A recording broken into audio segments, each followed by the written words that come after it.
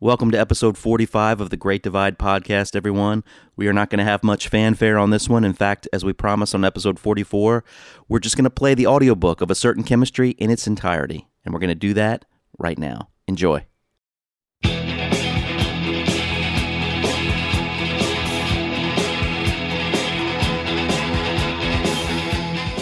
Big Country, A Certain Chemistry. The Official Portrait by John May. Read by fans, for fans. An impressionistic portrait of Big Country, the Anglo-Scottish group whose larger-than-life sound has reaffirmed the strength of guitar-based rock in the face of electronic gadgetry.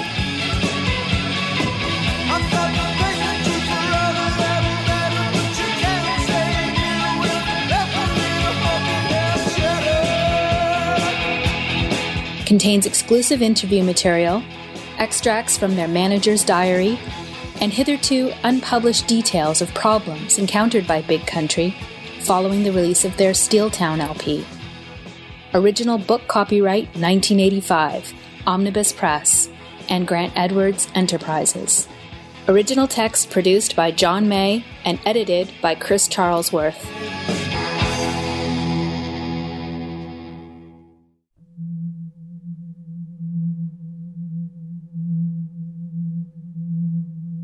Stuart. I think group names are always about 6 months after the fact. Somebody will have a great explanation of why the group is called this or that. At the time, I think it just implied a sense of vastness, open spaces, a sense of new discovery, a sense of ambition. Tony. The band means more to me than the name. The band is something I've been looking for all my musical career. I believe in the right combination, and this is the right combination. Bruce. Big Country. It doesn't mean anything. You can't describe it, which is quite good. It's not as if it's something like Eddie and the Hot Rods. It's not a Flash type name. I suppose it could be taken anyway. Mark. Big Country's my life at the moment. My drums are my life and they work for Big Country. I know it's a completely amazing band, and this band should definitely see it through to the final conclusion. Dunfermline, in whose royal towers the king may still be observed in the ballad, drinking the blood-red wine. Robert Louis Stevenson. Random Memories.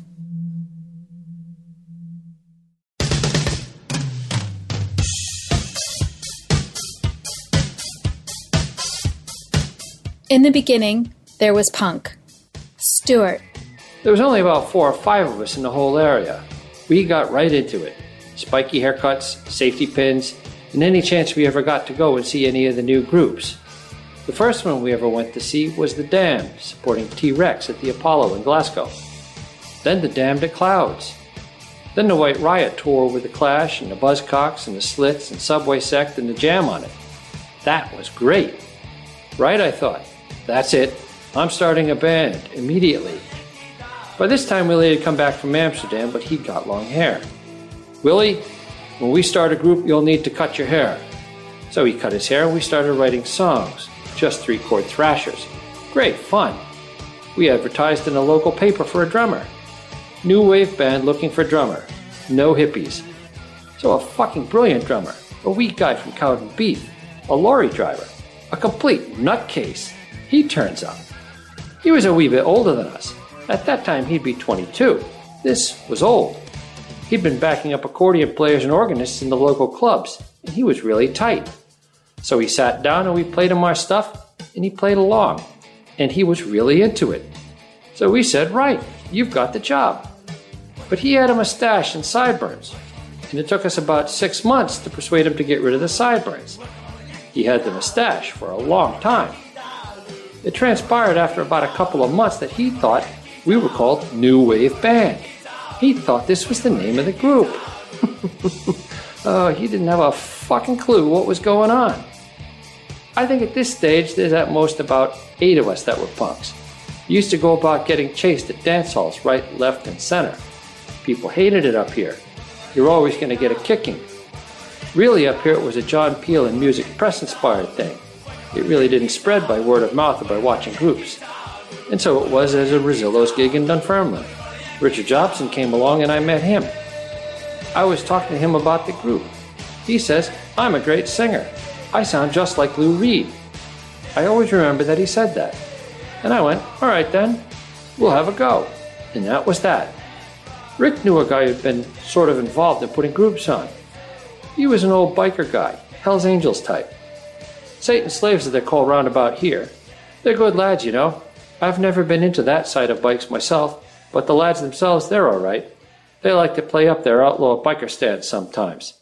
So begins the history of the Skids. That is another story. This was the time of the Valves, the Scars, Johnny and the Self-Abusers. There were support gigs with the Stranglers and the Buzzcocks. There were fanzines like Glasgow's Ripped and Torn. A record store owner called Sandy Muir puts up money for a demo single. John Peel plays it to death. Jean-Jacques Brunel helps set up club gigs. Peel recommends them to Virgin, and they signed up as fast as they could. Looking back on the Skids, it was a great laugh. There was never any one time when we were 100% serious about it. I didn't think you can be. There was some fucking laugh, I must admit. I think we made some great music. We used to do some bloody chaotic gigs. It was a good laugh, though. I'm sure I've never ever been part of a real group. With Big Country, I was trying to recapture the feeling I had for music in the early days with the Skids. Just a feeling of everybody pulling for the same thing, and genuinely committed, and genuinely feel passionate about what you do. I wanted that excitement, that sense of wonder, a song that is bigger than 4 individuals. With the first Big Country, it certainly was bigger, but it was all over the place. Everybody played 19 to the dozen. There was no solid basis for anything. Everybody was playing everything at once. You'd have lead lines on the bass, 2 guitars, keyboards, and drums going at the same time. We stuck with it for some time because it was actually quite exciting to play in it. Then I saw there'd be a tight basis for the group and a much more simplistic sort of thing. And if anything, because of the simplicity, more melodic but tougher at the same time. How did you come across all the members in the band? How did you find them all? Well, as Peter was saying, I'd known them all because they all stayed fairly local, apart from Clyde, the drummer, who comes from London. And he'll batter me for that, actually. He comes from Camberley. And so the most natural thing was to go and ask them, because I'd always enjoyed the bands they'd been in the past. As you're going on tour, of course, with Alice Cooper, yeah, that's right, which is guaranteed, I think, to play to very large audiences. It's not a question, you're quite used to large audiences, Stuart, but what about Peter? How do you fancy the prospect of standing up in front of several thousand people, one hopes? I'll be happy if Snake keeps away from me, that's all.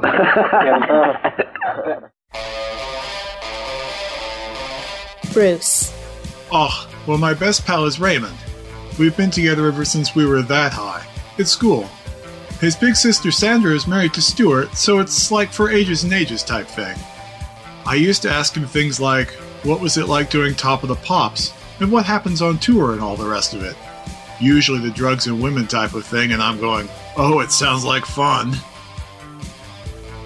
When's the first time you ever remember clapping your eyes on Stuart? At that time there was about 7 bands in Dunfermline. I was in one of them. Everybody that was in a band was usually in the dockyard. So at dinner time, all the folks and bands would congregate at one big table and slag each other off. Oh Christ, there were tons and tons of bands. The Hibernating Bears. You know, bands like that. They could change their names every week. I found out if I left my work before 5 years, I could get my pension money back. So I said, I'm going to blow it. Just leave the dockyard, collect my grand, and just blow my money. So I left 2 weeks later, got a check for $1,000, and got myself a new guitar, a new amplifier, and a wee PA system. I got together with a few locals in the town, and I was on the dole for about 9 or 10 months just messing about in bands. Then Stuart left the Skids and came to see me. We decided it was just going to be the 2 of us, just writing songs, just to see what would happen. So we spent about 6 weeks in a wee room at the community center with a wee Porta Studio and a drum machine. We just sat there programming the drums, playing the guitars. The songs were really basic, but once Stuart put the lyrics on, they sounded really good. We tried to flog the tapes to the record companies, but they were not interested because it was loud guitars. At that time it was the synthesizer boom, video stuff, so nobody would take a risk with us. So we said, alright, we'll get a band together. We played our first gig in the Glen, Dunfermline.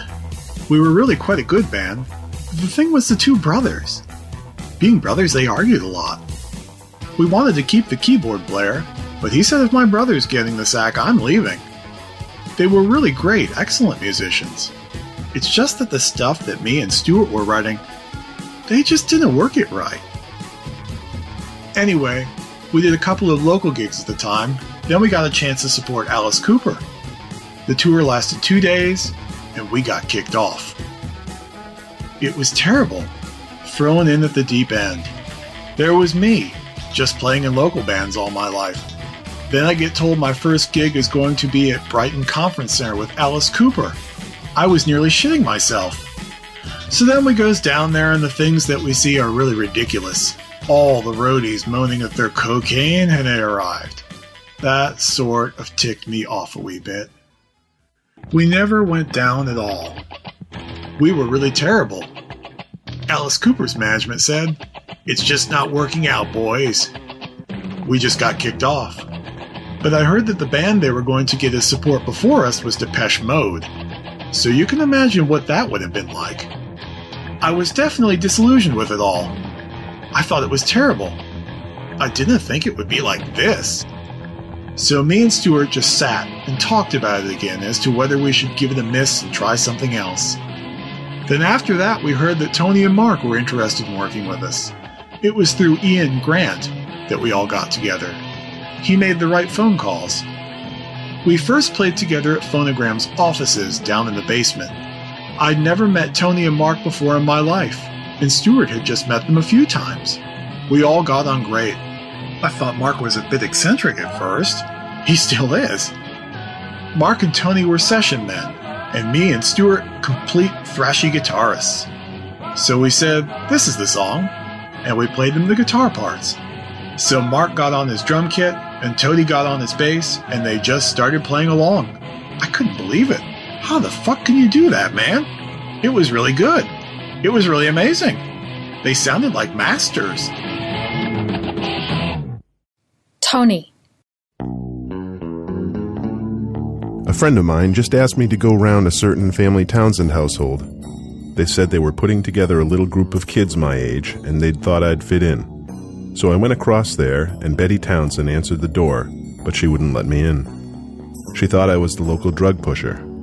When that was cleared up, I was invited in and introduced to a few of the guys there, some of whom I'd seen knocking about the streets of Ealing and didn't like. Sort of dubious people. For the first time, I found people who were doing more or less the sort of thing that I was and wanted to push it a little further than normal in a different way. When we started rehearsing a bit, I was completely struck on the idea of being in a group. That was with Pete's younger brother, another bombshell that I appreciated later. When I first went round there, I had no idea who the Who were. The first time I met Pete, he just looked like a shoddy version of Paul and Simon, who were my best mates. Nobody ever likes bigger brothers. Then he sat down and started playing guitar. After a while, it dawned on me that this guy is not big, he's enormous. It was a bit difficult to think, how big can big be? Just as I got involved, the band was called Sounds of Green Lightning.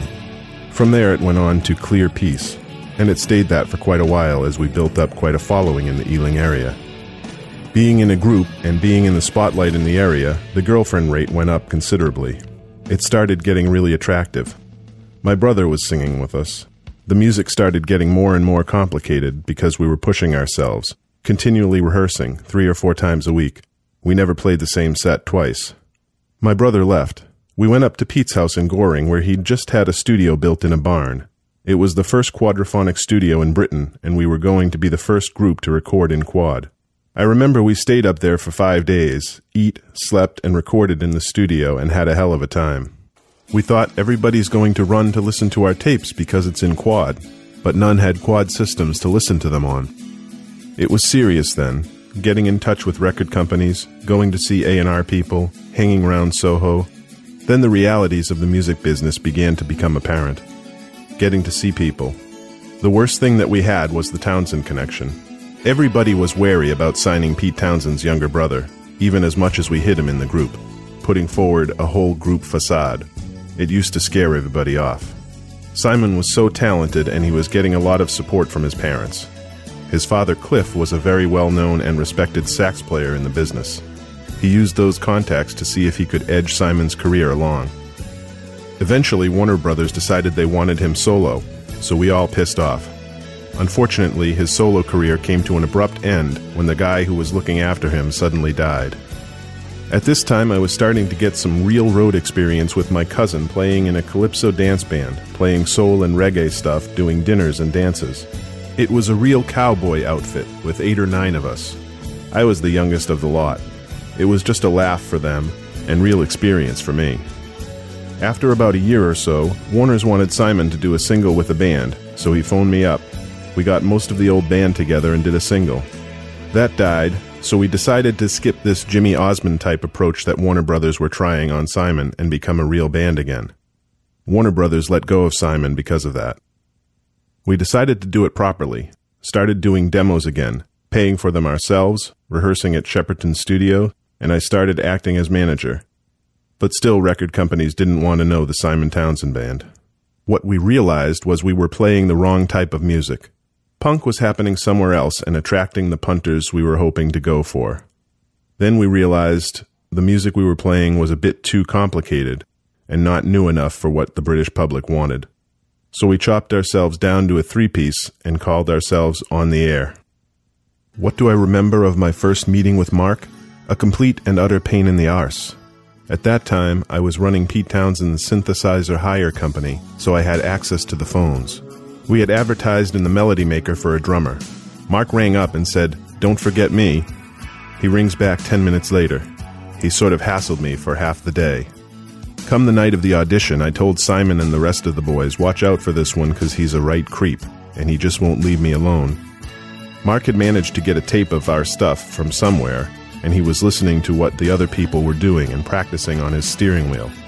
So by the time he actually came on, he was beat perfect, as if he knew the songs backwards, which he did. We were just taken in with his front. Apart from being technically a magic drummer for that age, he took us all by storm, and we felt complete when he joined us. He's a sort of strange character to get to know and get involved with because he came from a different musical background. But he was totally into the type of music we were doing, which was really complicated. It meant playing fiddly bits, which he loved. But with On the Air, we completely changed our music and started doing stuff which blew us away. It was aggressive, hard, and loud. It demanded a lot more vocally from myself and Simon, and Mark had to tone down, simplify himself, become worse in a way.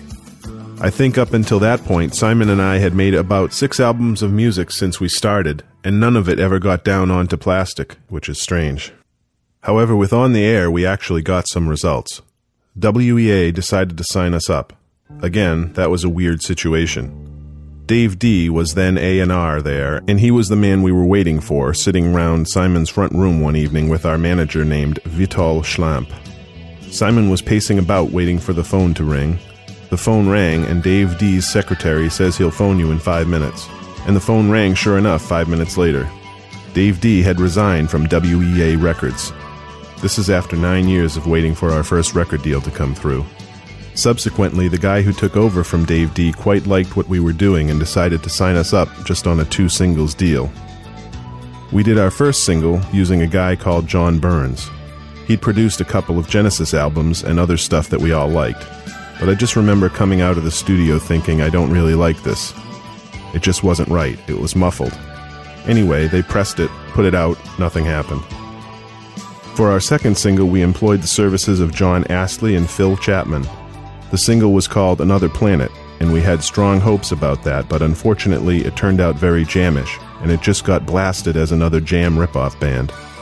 But that didn't deter us very much, and the record company decided to see what we were like on the road. So they put us up with the Skids. It was history from then on. Mark.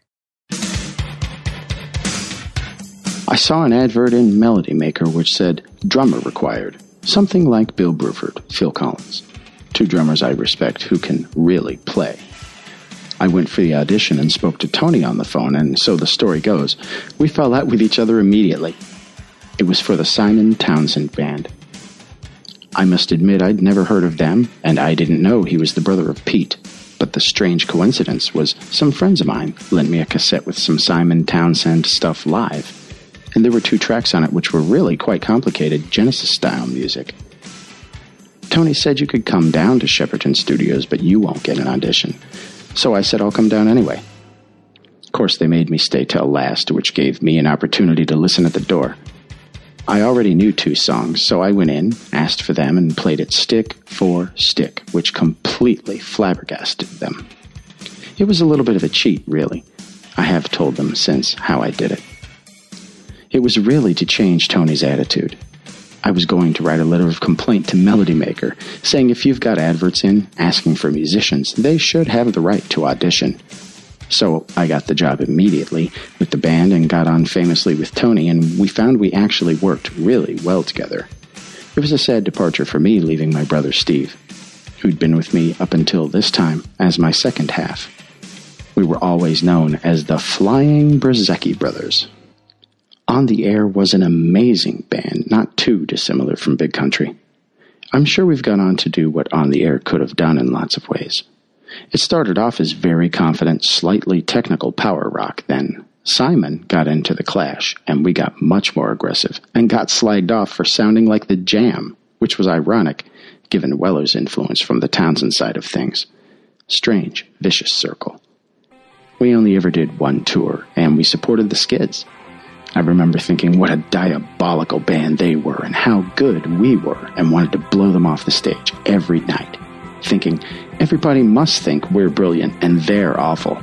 I was definitely so confident about it, because we were a great band, but just in the wrong place at the wrong time.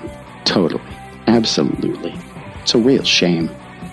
I still feel annoyed in a way that we didn't do more with it. But I always remember really liking Stuart Adamson's guitar playing and actually thinking he was the only decent one in the band. Tony. My most embarrassing moment on that tour was at Leicester University. We'd never been in Leicester before, never been in a university that big before, and here we are supporting a band that none of us, again much to my embarrassment, had hardly heard of.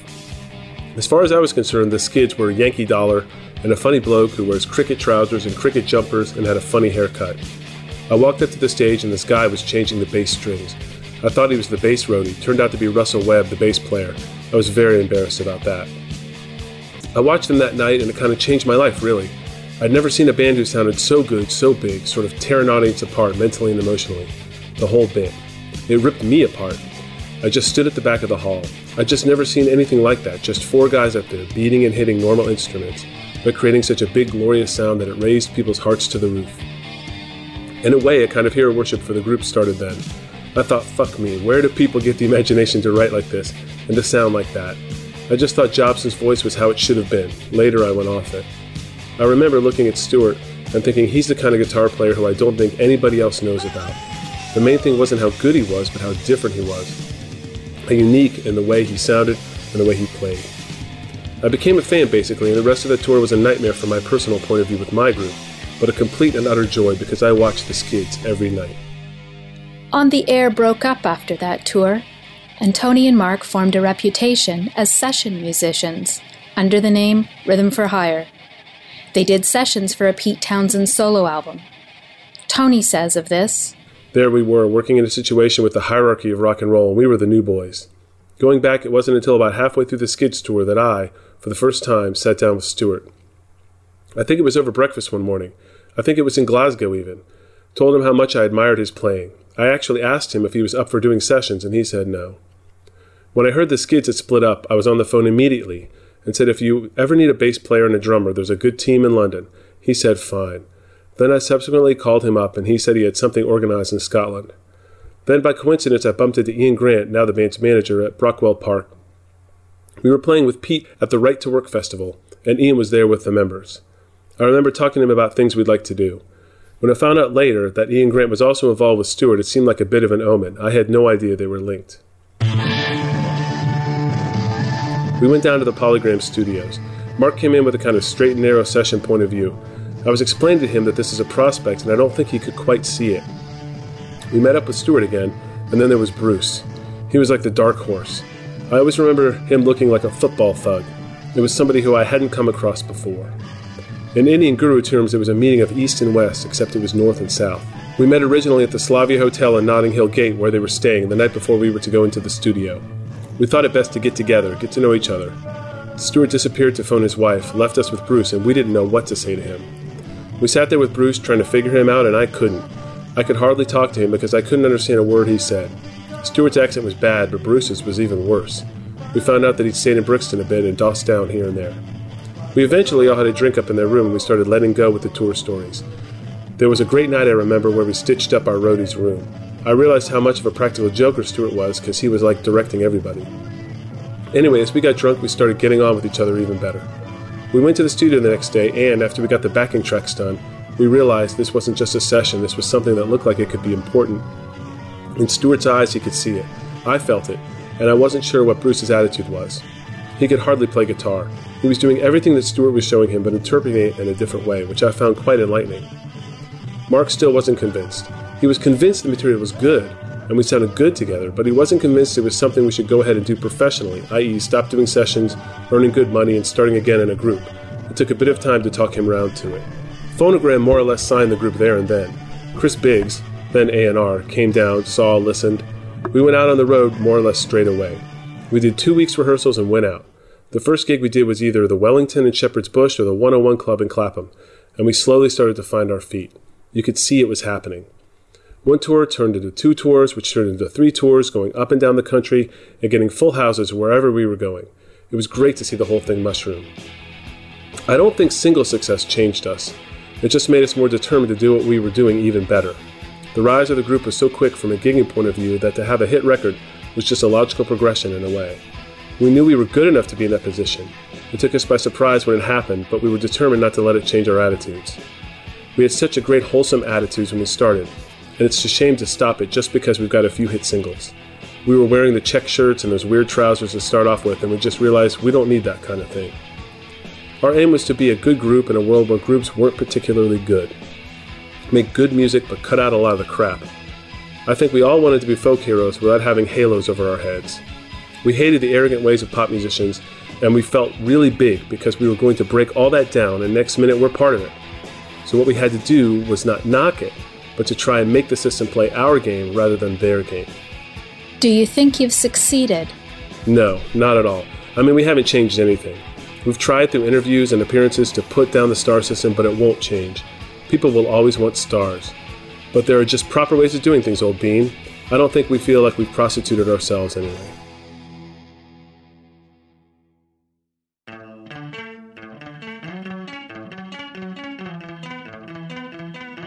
Life stories.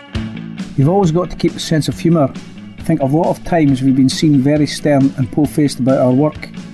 I am very serious about things I write about, and I am very serious about the music. But you've got to keep a smile on the other side of your face as well. William Stewart Adamson, born April 11th, 1958. My father started off as an engineer in deep-sea trawlers. We were living in Crossgates then, in a one-bedroom miner's house in a row. He was away from home a lot. The earliest recollections I have of him is coming back from sea, and he used to bring pennants from all the places he'd been, and I had a whole wall of them in my room. All the family was really close-knit between grandparents, aunts, and uncles. We were staying at my auntie's in Cowdenbeath one time, when I remember my dad coming home with a shark in a polyethylene bag. He flung this thing in the bath and it was stinking. Really, it was mainly my mum and her mother that I had the most contact with at that time, because my dad was away working so much. There really was near the scope to earn a decent amount of money locally, so I think that's why he went to sea. There was a living wage there, but nothing startling. He served his time in the pits in Glencraig. It was great being brought up in a small village. There was a whole circle of us that used to mess around together, all around the same age, guys with great nicknames. There was no children's TV or toys to play with. We used to invent our own games, playing Japs and Commandos, cavalry, football. My dad actually left the Navy for a while and ran a shop in a place called Lemfinnens in Fife, and my parents met a load of people there who were in a club band playing dance music, and they used to come back to the house quite often. That was great because you used to get to sit up late at night and there'd be guitars and accordions lying around. Plus, my mom had worked in a record shop before she was married, so she was always interested in music. There were early Stones LPs lying about, Kinks and stuff. Not only that, but a lot of bluegrass, Scottish and Irish folk songs, a whole complete range. There wasn't any great musical tendencies within the family itself, but there was an interest in it there. From the age of 11 or 12, the thing that took up most of my ambition was to be in a group, a successful group. I think the idea of building up your own self-confidence appealed, because I was pretty shy when I was young. In fact, I still am at times. I'm terrible at small talk. I suppose that was a way of getting round it, just to be that bloke up there on stage with a guitar. I was at school at the time. We started the first group up called Tattoo. We used to play roundabout up north. I started it with Willie Simpson, who ended up being in the Skids as bass player. He was at school with me. We used to run a disco at Crossgates Institute on Friday night and charge 25p a time, and we used to keep all the money for buying gear for the group. I was 15, Willie was 16, and the other two guys, John and Ian, were 17 or 18. They could go to the pub. We ended up at that age having the best gear of any club band around about the area, which was a really big advantage. We used to rehearse 4 nights a week. We'd just go through the songs time and time again until we had them off pat, and we still weren't that good. I used to sing and play rhythm guitar, and John used to play lead guitar, and Ian played the drums. The great thing about Ian and Willie was they'd never played before they joined the group. We had another bass player for a while, but he was too much into playing stuff we hated, like tie a yellow ribbon round the old oak tree. He said that's where the money is. Nae chance. We wanted to be like the Stones, Rory Gallagher, guitar-oriented music, so he got the chop. So I said to Willie, look, I've got an old bass lying about the house, and I sold him this bass for £4, and it took him 2 months to pay it off. That's really what it was like. And I gave him a list of what all the notes were on the guitar neck, and gave him it. 2 weeks later he came back and says, right, I've got it. All we used to do was variants on 12-bar stuff. If we played a song that had 5 chords in it, you were lucky. It was good fun. We used to play gigs in all the local pubs and dance halls. If we got £60 for a gig, we were talking really big money. That was the business. Usually it was between £25 and £36. In fact, there was one night at a dance hall called the Two Red Shoes where we played for 3.5 hours for £32. The first weekend it ever happened, we'd been right round various agents trying to get gigs away outside the Fife area. And he got us this gig in Brecon that was a storming gig. The place was packed and everything went right. Then the agent guy phoned up the hotel just as we were packing the gear and says, I've got 2 nights for you in Strathpeffer, which is about 100 miles further north than Brecon, and it's November. He said you'll get £60 a night and your digs thrown in on the Saturday night. That'll do us. So at the place we were playing, we said, can you fix us up with a room for the night? He said, no, I'm sorry, we haven't got any rooms upstairs at all, but you can leave your gear here if you like and sleep in the van. We used to just go away in the same gear that we went on stage with. So here's us all in this sweat-drenched gear. We didn't have sleeping bags, we were wrapped up in the covers for our equipment, sleeping in this van. It was like half an hour sleep and then 3/4 of an hour awake, crying with the cold, shivering and all. When we woke up at 5 o'clock in the morning, the van was about 1/4 of an inch thick in frost. We were freezing and starving, so we went to people's doors and stole their milk and newspapers and asked the people in the hotel for an extra $5 for petrol. Then we went up to Strathpeffer. Saturday night was great. The hall was famous for being a place where the Beatles played on their first Scottish tour as a backup group for some singer or other. It's a big hall, holds about 1,500 people, and they had these real grotty old rooms upstairs with dodgy flea-infested beds. They said this is the group's accommodation. So we got all the beds in one room. We thought £60, this is great. They used to keep the bar open for the locals after hours, so we go down there, buy a huge crate, We're all pissed up, 16 years old. Good example to people we were. We had a big fight in those rooms upstairs, and Willie fell on a pint tumbler and gashed his arm right to the bone. So he had to go away to the hospital. This is 3 o'clock in the morning. Next minute I think, oh no, Willie's not going to be able to play. It didn't matter. There'd been about 800 people in the hall the night before, but we never knew this. You get the same money for a Sunday night, but it's just like a dodge for the promoter, and there's only about 6 people in the cavern of a place, and no one's interested in what we're playing.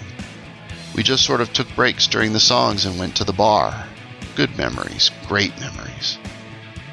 I was 17 and at college when the group split up. John, the guitarist, had been made redundant from the dockyard, so he took a job as a policeman in Edinburgh, and he didn't have time for the group anymore. Then we forgot to put antifreeze in the van during the winter, cracked the cylinder block, so that was knackered. So we just divvied all the gear up and split the money. Then me and Willie and another one of our mates, Graham, had a great idea. We were pissed off working in Fife and decided we'd go away abroad and get work. Because Willie's girlfriend had went away to Amsterdam, we said, right, we'll go there. So we went away there with the great idea of starting a new life. Of course, we were stunned a bit the first day we were there, coming from Dunfermline. We actually had stayed in Zedek, which is at the edge of the red light district. This was fucking hell, head-nutting stuff, completely stunned by it, and we couldn't get a fucking job. So after a few weeks I said, sod this. So this is when the punk rock thing was starting, and I said I'm going home to start up a group again. So I came away back and got right into being a punk rocker, collecting Damned and Sex Pistols records. Detail has always mattered to me. Mark Michael Brzezicki, born June 21st, 1957.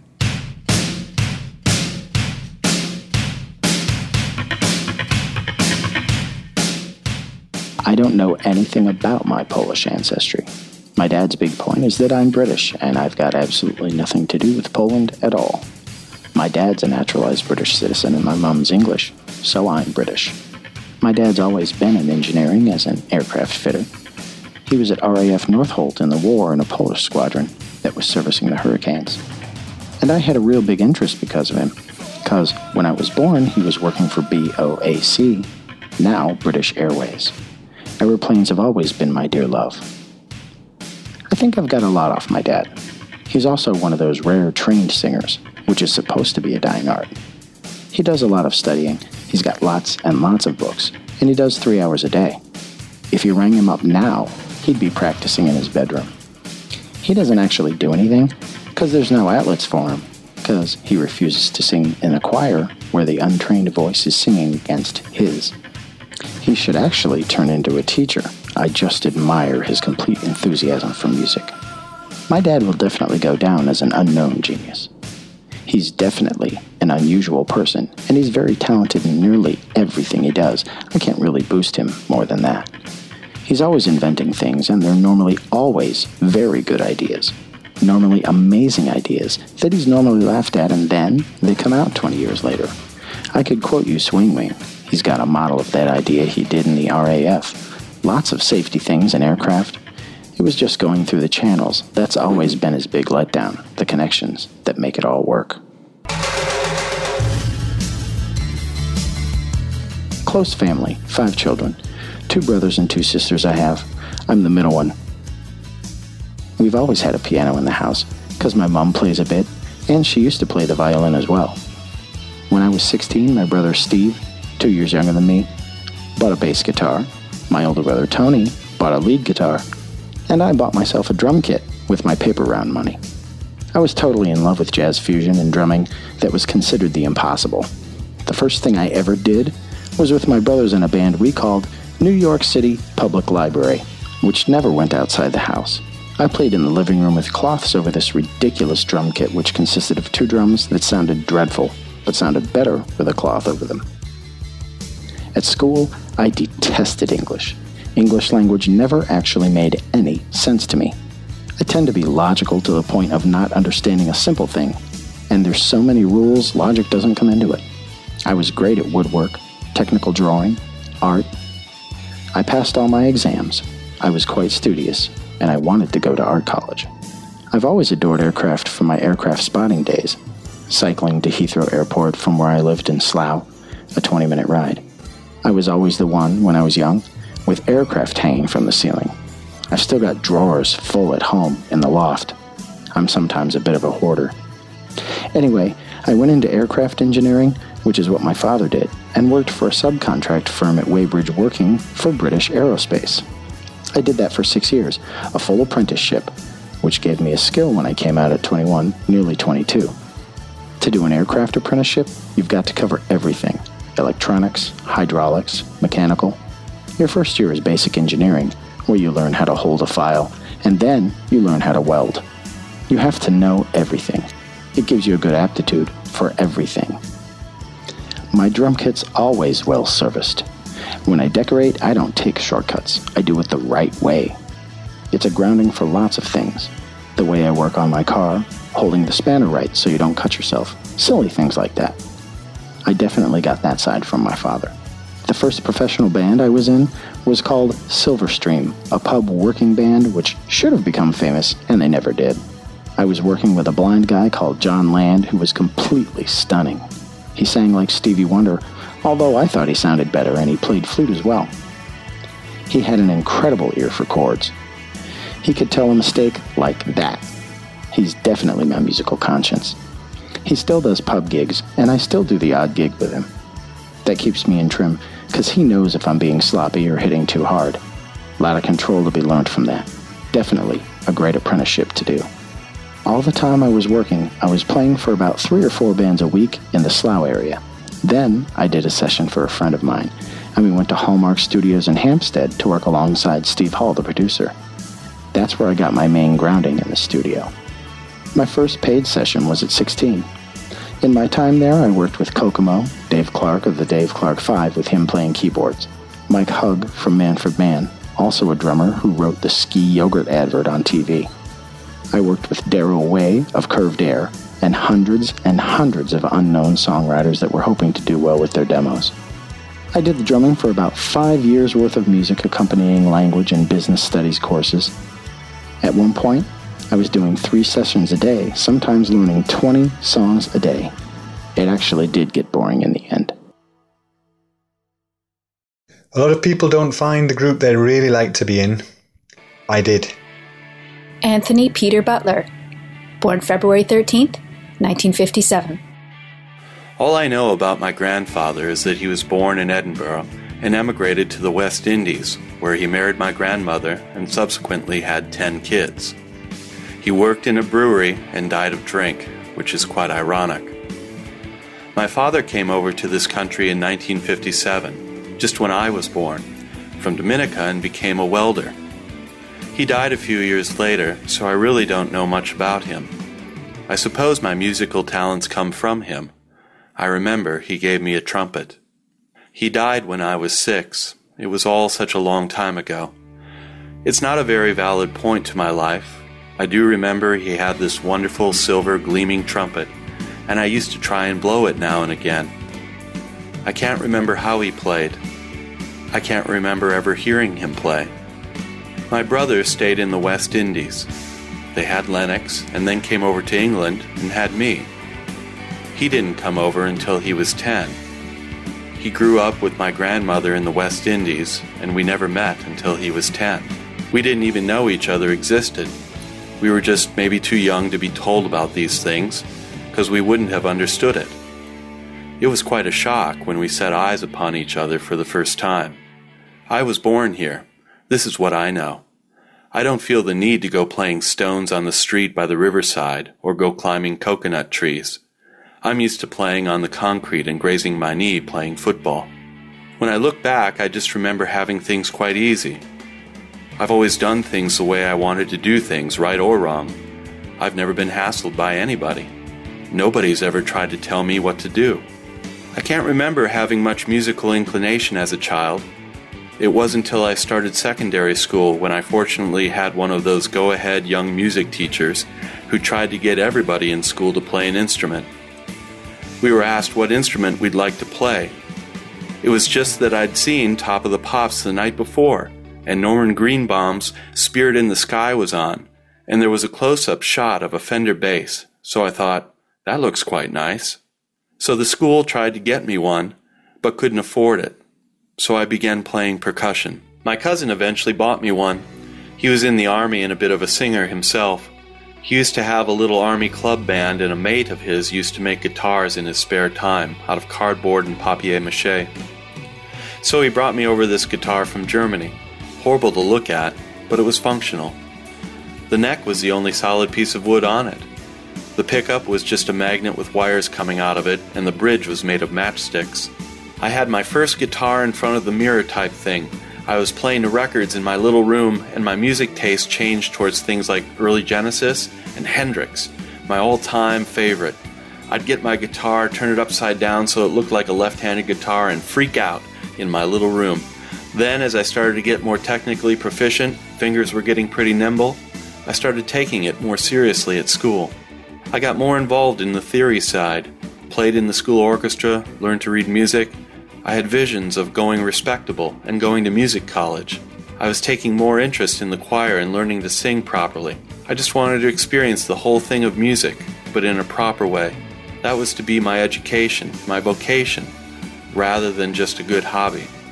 The whole racial aspect of my life has been, quite honestly, nil. I never had any problems when I was a kid at school.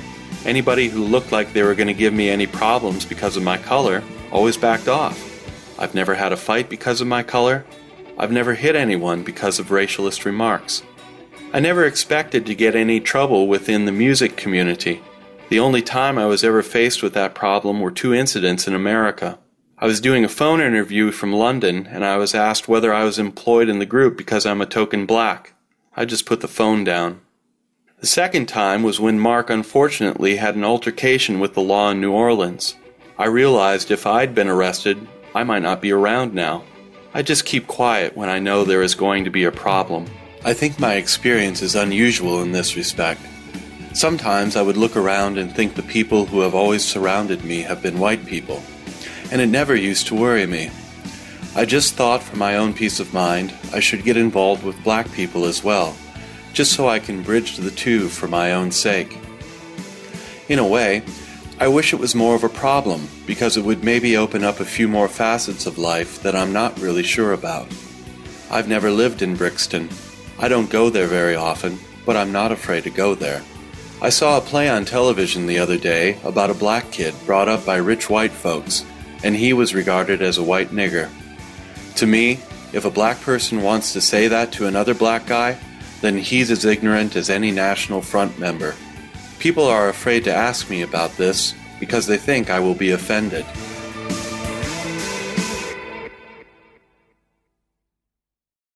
You have to do interviews and photo sessions. I'd never experienced anything like that before. You've got to stand there and have makeup on and all the rest of it, but it's all part of the job. If you're a mechanic, you get dirty as well, don't you? Bruce William Watson, born March 11th, 1961. I was born in Canada in 1961. My dad was a gold miner, then did contract work for a private firm that used to take on jobs abroad. He's a coal miner just now. I was only in Canada for about a year and a half. Then we came back and he was mining down in Wales, so I lived in a caravan there for a little while, and then we came back up to Scotland where he worked in the coal mines at Cumbria in Fife. I'm the eldest of the family and I've got a younger brother. He's a drummer. He was a window cleaner 6 months ago, but he's a drummer now. When I was young, I always wanted to be a footballer or a guitarist. I was good at football for a little while at school, but I lost interest in it and decided on the guitar when I was about 15. Dunfermline is a bit like Coronation Street. Everybody knows each other. You can't do anything without somebody gossiping about it the next week. Everybody drinks in the same pubs. The town center is just the high street. Just outside Dunfermline, you've got 6 or 7 coal pits and the dockyards, so everybody in Dunfermline is either a docker or a miner. Somebody from Jethro Tull and Barbara Dixon come from Dunfermline. The guitarist with Nazareth. His mom and dad used to live just 2 doors away from my mom and dad, so when I was practicing the guitar, I used to see him draw up in his BMW, and I'd crank the guitar up even louder. After school, I worked at the dockyards for about 4 years. Started off as a yard boy, which is just like a junior postman. You go and deliver the mail, get Mars bars, and make tea. So I did that for a wee while, and then I got a trade as a joiner down there, which lasted 9 months. And I hated it because it was like factory conditions and apprentices' wages were terrible. So I ran away to London, me and a couple of mates. Tried to get a band down here, squatting at Brixton and Camberwell. That lasted for about 3 weeks. It was my first taste of London and I hated it. Jumping the tube, scrounging money for fags and food. So I went home and got a letter saying if you don't come back to work on Monday, you'll be sacked. So I went back to work on Monday, and I got a job as a laborer on the dockyard, which was working on the nuclear subs, cleaning out the ballast tanks. We had to wear special suits, but they did not protect you. They protect the aluminum on the reactor so you won't scratch it. You get these special little dosimeter badges like nurses wear at x-ray departments to tell you how much radiation you've got. So I don't know, I'm probably contaminated, but it's not contagious anyway. The story about my boots glowing green at a disco was just a wee thing I invented for the press. It's my claim to fame, really. I remember all the characters there. Great folk. I've been fire watching for a little while as well, which is you go down with a welder and sit and watch that all the oily rags don't go on fire. One guy I used to work with ended up playing the drums for the Skids. One day Mike was working the dockyard, and the next day was on top of the Pops. Then he came back to work on the docks. The United States of America. Bruce. The first time we went to America was before we'd even had a single released. We went out supporting the members just for 3 days. We did 2 nights at the Peppermint Lounge in New York and 1 night in Washington at the 930 Club, and then came right back.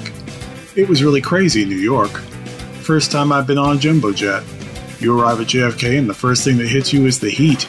It's all hot and sticky. Then it's the old American accents. I couldn't believe I was there, getting a yellow taxi and driving over the bridges of Manhattan. It's just like you see in Kojak. Signs everywhere. We were staying at this really divey hotel, the Iroquois it was called. Big, massive cockroaches in the bathroom. We used to get Vaseline to put on the bed legs to stop the cockroaches climbing up. We used to wear these shorts like mountaineering trousers. We came on in these really dinky clothes, and I don't think anybody knew what to expect. It was mental. I remember going down this back street and this black guy comes across and he had this pack of cards and he said, "Pick a card." And I'm going, no chance. So we walked back up, looked down the alleyway, and we seen him going to meet his mates, and they all had big sticks. Stuart and Mark went in this bar, and there's this sort of Vietnam veteran talking about the war and that. The next thing he says, "Do you want to see my knife?" and pulls his knife out of his coat, and Stuart and Mark just ran out. We always get flung in at the deep end, but it's good. Later we did an 8-week tour. I love touring, but the only thing that gets you down is traveling the distances between places. I've been involved in about 3 car crashes out there. Never been involved in a car crash before, but in America I had 3. In one place I was going out for a Chinese meal. I was in the back of this taxi. Next minute we're going past this crossroads and a car just ran into the side of us. The tendons in my shoulder were all ripped, so I was on painkillers for about a week and I was all strapped up. This was when I was actually playing. I wasn't able to get drunk for a week. Everything happens to me in the band. Either me or Mark. Mark. That's completely the wrong way around. I think I'm the quietest on the road, but I'm the unluckiest. It's Sod's Law. It had to happen to me. We were in New Orleans. I went to help Bruce get rid of these 2 fans that were banging on his door. We were in adjacent rooms with an adjoining door. I could hear these fans banging, and Bruce was very drunk. He was shouting, "Piss off, go away." I was trying to get to sleep. It was the early hours of the morning, and we had a long drive the next day and needed our sleep. Then they carried on. Bruce came out, gave them their autograph, and they went. Then they came back, and I thought, this is going to cause some problems here. Bruce was not handling it very well. I'll go out and just tell him straight. Go downstairs.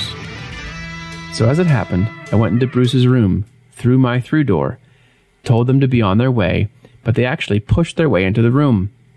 This is absurd. Either they're drunk, or they're high on getting an autograph, or just mucking around and being very giggly and childish.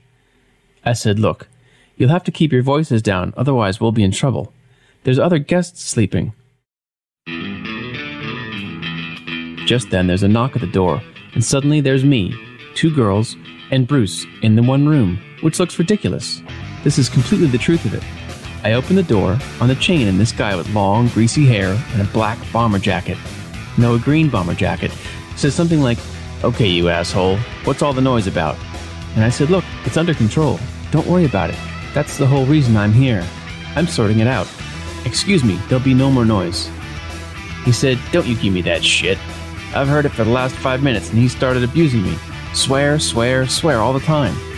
I shouted to Bruce to call hotel security and call our minder, and suddenly he said, "I am hotel security, you asshole."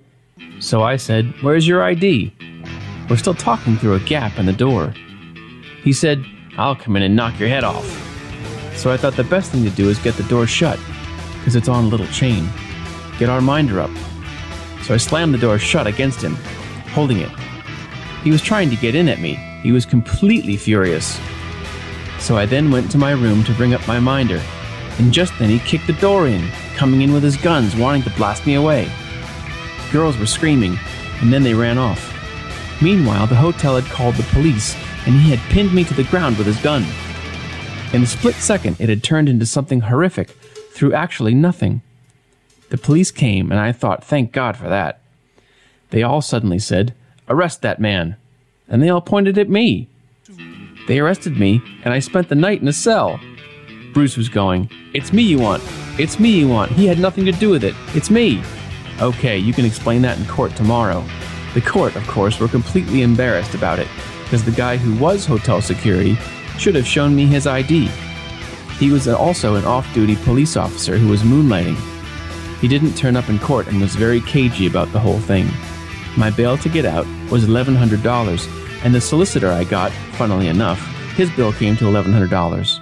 I got an apology from the New Orleans police saying this guy was gun happy and that it was very embarrassing, and this incident shouldn't get out, and if I was to sign a bit of paper saying none of this happened, then you can just go. So I signed it to get out of there. Japan. Bruce. I gets off the plane at the airport. Paul McCartney gets busted for dope there, so they think, rock and roll band, must be something dodgy here. So they went through all our bags, and they went through my toilet bag. Toothpaste, shaver, Vicks Sinex inhaler. They're illegal in Japan. So they took me away to the office to be fingerprinted and all the rest of it. So Dave Warnham, the tour manager, had to come and bail us out. They must have thought it was drugs or something. They opened it up, the Vic inhaler. It's just like a felt tube. That's all it is.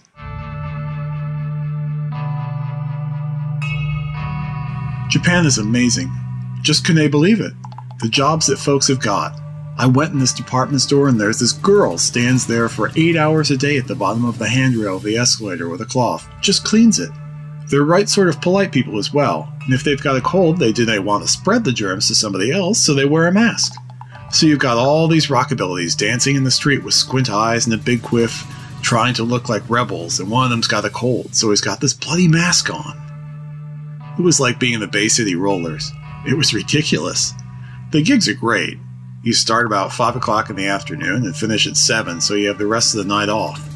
But it takes about 3 hours to get to your hotel because in the lobby, you're just mobbed with all these young girls with cameras wanting your autograph. You go to your room and a Japanese girl jumps out of the wardrobe. Me and Mark went to one of these bathhouses. Ridiculous that was. It's all businessmen who go there after work to relax. So we went in, and this woman says, "I'll take all your clothes off." She made me sit in this big sort of bath with all these like torture devices on the wall.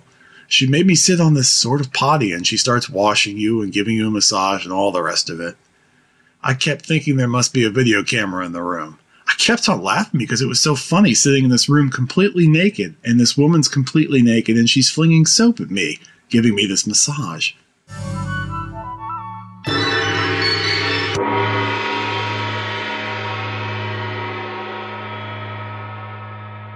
Pressure.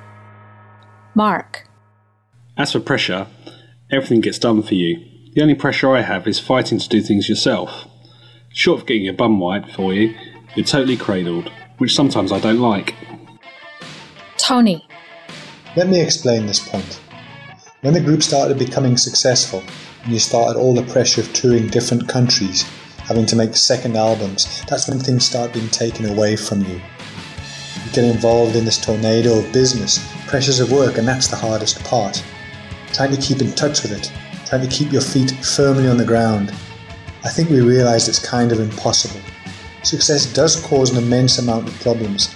I don't think you can anticipate it or visualise it until you're actually involved in it. You have to learn with it.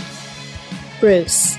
When we went to America, all the Americans were saying, "Did you feel under pressure because it was a second album syndrome type of thing?"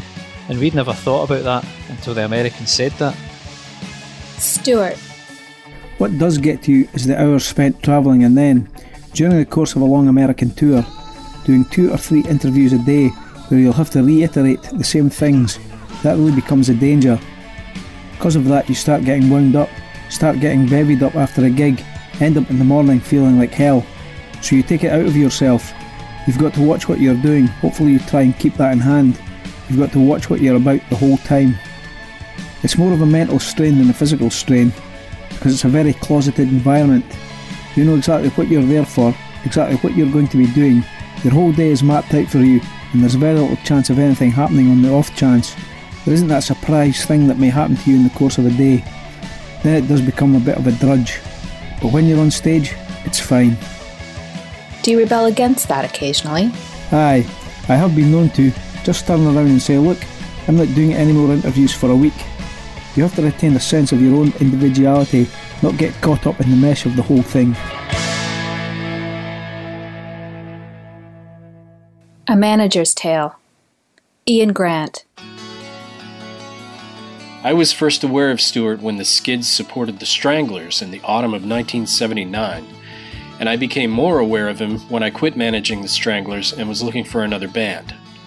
My partner Alan Edwards and I went to meet him and Richard Jobson, and we ended up managing them from September 1980 until February 1981. It was an interesting time to take them over because they'd had a fair amount of success as a melodic punk group, but then the singles didn't happen. Richard Jobson was getting into poetry, and his ego was inflated because he was the star of the show. Stuart was the shadow, or lived behind his shadow. They split up maybe 3 times, and I patched them up each time until one day when Stuart wouldn't come out of his room at King's Cross. I went round to see him, and he was in a real state.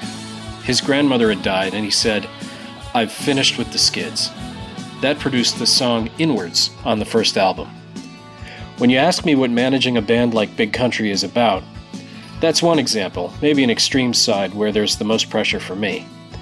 When I'm not quite sure of anything, my role for instance, I'm not in command, because I'm normally in the driving seat and I'm holding the wheel completely between my knees to be able to take each bend and corner. He rang me up weeks later and said, "Will you continue to manage me?" I said, "You know what you've got to do for me to manage you? Produce some songs." About 3 or 4 months later, he came down to my house. He arrived at about 8:30 in the morning and we sat out in the garden. He played the 8 demos on the Walkman, of which 5 were to end up on the first album. I listened to them and reflected on it. Stuart was still signed to Virgin and to Virgin Publishing, so I went to see Simon Draper and Richard Branson, and it was well obvious that it was Richard Jobson they were really interested in. Then began the trek round A&R men at record companies, the financing and making of demos, the dealing. Enter Chris Briggs, A&R chief at Polygram at the time. I took Briggs up to Dunfermline and we saw the band play in this church hall, which is now demolished. It was blatantly obvious that there was something there, but rhythmically the drummer and the bass player were just not up to it. Briggs told me so on the plane coming back. The next thing that happened was the Alice Cooper tour. It was crazy, but it is always inviting to a group or manager when you're offered a big tour with no buy-on and playing to 5,000 people. It's one of the obvious routes to start to break a band. They started the tour at the Brighton Center. We'd already got to know that Alice Cooper was being very difficult to deal with. He wouldn't do interviews and he didn't start his sound check until 7:10 when the doors opened at 7:30.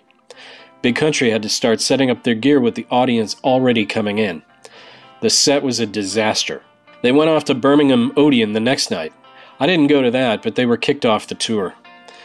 That was real confrontation time with Stuart. I rang him up, but he wasn't too down about it. His son Callum had just been born on the eve of the tour, and he just wanted to get back to Scotland to see his new son. I told Stuart that he had to tour his band around Scotland at pubs and clubs for 4 or 5 months until the group was really tight. Coincidentally, Tony Butler had been ringing me up periodically, quite out of the blue, to ask how Stuart was doing since he quit the Skids. I thought, rhythm section. I'd seen them play with Pete Townsend at Brockwell Park when I was managing the members, and I really enjoyed that gig because I've always been a Townsend fanatic. I went to Chris Briggs and said, "Look, I found a rhythm section. Put them in the studio." They met, did 4 demos, and I got a deal 10 days later. Basically, there's 2 types of pressure. There's ones that are enjoyable only because, if you've succeeded, you can reflect on them in a nice way. On the other hand, there's pressure that never stops. I suppose the pressure never happened with this group until I came back from Barbados thinking everything was going to go right in America with Steeltown, even though in my heart of hearts I knew it wasn't. It was just a brave front, but I never give up. If Stuart wanted to find fault with me, it's that. I will not give up. With Steeltown not succeeding in the way it ought to have done for a number of reasons, we're going to take action with Polygram, but that still didn't mean I gave up. I could still get Big Country on a Hall & Oates tour, playing to 30,000 people, but that would mean me ignoring the fact that Stuart's going through a tricky situation. He's got a pregnant wife, and he doesn't really like the rock and roll trip, the roller coaster he's been on for so long. He wants to get off that roller coaster, and there's me trying to keep him on it. This kind of pressure is the worst I've been under since I quit managing the Stranglers in 1980, because it's sort of personal in a way. There was another time when something happened that put Stuart under such pressure, though what I'm talking about will remain vague. It was because of his family beliefs, because of the way he was brought up, not really seeing his father much until he was 20, and being away from his son, Callum, and the thing about him being anti-rock star. This pressure on him gradually built up, and the bigger it became, the more boundaries I've helped knock down for him. Like going to America, playing on the Grammys show, flying on the Concorde, having a top 20 album and single, and a gold disc in America, all these things. I could see what Stuart was going through. He'd been on a spiral through wherever, London, Dallas, San Francisco, Tokyo, Manchester, and he wanted to get off, but he couldn't. So because he didn't get off, it became worse and worse until recently he did get off, and his way of dealing with it was to ring me and say, "Thanks, you're the best person I've ever worked with. What you've done for me, I can never thank you enough for." So I said, "Stuart, what are you trying to say?" He said, "I've finished. I'm out of the business." Some people react in such a way. I've seen it before, and I knew I had to back off. He agreed I should come to Scotland and have a chat. We didn't even discuss business. We just sat in a pub. I left him to himself, and I've seen him recently, and he's fine. He just needed that break. Some personalities, some characters, some people, some musicians, some artists can stand any type of pressure and go on ad infinitum. Some are limited by whatever they want to limit themselves by, like personal situations. I think I got the best out of him without wanting to sound manipulative, and he may have got the best out of me.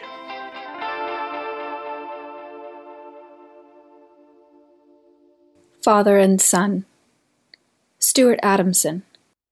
They're pulling everything apart, and there's no replacement. Okay, let the heavy industries die out because they're not cost productive. But what the hell are people meant to go and work at? Where are they meant to earn a living wage? That breaks down the community spirit. It was something that I suppose was very special to me growing up in a small village environment. Everybody was in the same boat. Everybody was from working families. No quarter asked or given, but everybody would dig in and help each other. In this area, the mining is being taken away, and the linen industry is dying out, and shipbuilding you can almost forget.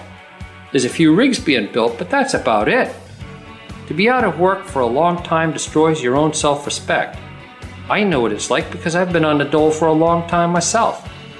You draw further into yourself, and it does bring that sense of desperation to it. That desperation breaks down a community, makes people fend only for themselves. The age of family and community is being broken down, and it is something to look upon with regret. I think so, anyway. There are apocalyptic images in the songs. It's something that's with me constantly, and it's something that's brought home quite hard living in this area. We have the dockyard heavy servicing for submarines. and the Maritime Command for Scotland, so we're a prime target here, make no bones about it. If anything does happen, it's going to be bye-bye this area. What do you feel about the Falklands? At the time, Bruce and I were traveling back and forwards to London on the train, and always on the train between London and Edinburgh, there's a lot of servicemen. We sat and talked with them many's the time. I just wonder whether there's any people I may have shared a few hours with on the train who got blown away for something that was, to me anyway, completely senseless. Totally senseless war. All it served a purpose for was to get the old flags out. Let's rally behind the boys. I looked at it from the other side of you, being one of the boys' parents who didn't come back and ended up lying in bits in some bloody, cold, damp, filthy field on a wee stupid island in the middle of the Atlantic that nobody has even heard of before that. The songs are just about the sort of hopes and fears that every sort of parent is bound to go through with their children. Just the sheer trauma of growing up. And all that going to waste for someone else's idea of patriotism. Do you see yourself as working class? I see myself as a working person. To say I see myself as working class is a very dangerous statement to make. That's putting divisions between people which I think shouldn't be there. Comments on Big Country. Robbie Coltrane, comedian. When I first heard Big Country, I thought the Clash had hijacked a Pembroke player.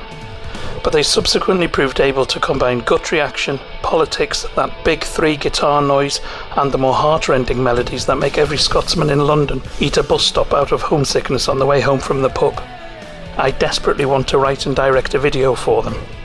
Attila the Stockbroker, poet-performer. 95% of modern music is unadulterated, undiluted wombat vomit. Big Country are a lot better than that. They emerged with a sound that stood out against the disco synth rubbish being played by almost everybody else. I especially like the guitar sound, though it can get a bit samey on occasions. Roger Daltrey. I think they're terrible. I'd like to see them break up so I could have them all in my band. Bill Nelson, musician. Stuart has arrived at the guitar style that not only announces its own identity, but which loudly proclaims Scotland. Kenny Dalglish, Scottish footballer. The band is great. They must be. They're Scottish. Charlie Nicholas, Scottish footballer. The Crossing was a great album, but I haven't really been impressed with anything they have subsequently done. Mickey Most, record producer. I'm glad Mark has agreed to take the drum lessons at last. Elton John. I've always liked Big Country because they have one of the best rhythm sections around and their songs are full of life and drive with great vocals. Also, I happen to like them very much indeed. Janice Long, BBC Radio 1 DJ. Big Country? The first thing that springs to mind is inspiring. Whenever I play a gig, I play one of their hit singles, and it really gets people going. Bonds them together. It's a sort of unification. They're great because you know they haven't spent 2 hours in the dressing room deciding which check shirt to put on or whether to use blusher. I mean, they're not particularly heartthrobs, are they? Though that Stuart Adamson's a bit of all right. They're definitely not contrived. Lemmy, lead singer of Motorhead. When Brian Robertson was with Motorhead and we were touring, all he ever played on the bus was The Crossing. I thought he was showing typically nationalistic zeal. Anyway, I came to like it, but subsequently they came to sound a bit samey. Steve Sutherland, writer for Melody Maker. Stuart desperately wanted a democracy and didn't want to be the spokesman. Stuart was naturally singled out by the press because he was more experienced and well known from his days in the Skids. Bruce was younger and idolised Stuart. What happened on the last tour was inevitable. Adamson cannot hope to achieve the degree of communication he once had with his audience on large-scale gigs like Wembley. Because the show has become routine by virtue of their success, so the reaction from the audience becomes Pavlovian, and the entire band-crowd relationship a cliché. The gestures and spirit they once conveyed has been devalued. Musically, the second album was the first perfected, and very much a democratic effort. Bob Geldof, asked why Big Country were not invited to play at Live Aid. I thought they'd broken up. I really did, or I probably would have called them. The decision as to who should appear was nothing to do with my own personal taste. It was current popularity and availability, more to do with how many people would watch them. I think Big Country are a great group, I just thought at the time they'd broken up. An interview with Richard Jobson. What was your first impression on meeting Stuart Adamson? He was quiet, shy, and disarming. What were Stuart's advantages and drawbacks as far as the skids were concerned? He discovered a sound which became the trademark of the band. Eventually that trademark sadly became horses for courses. How did you feel when Virgin kept you and released Stuart? We could not deal with his management, even though Virgin was aware of his talent. What do you feel about Big Country's subsequent success? They captured emotions most people overlook or take for granted and created a vehicle for release in many people. I count myself as one of those people.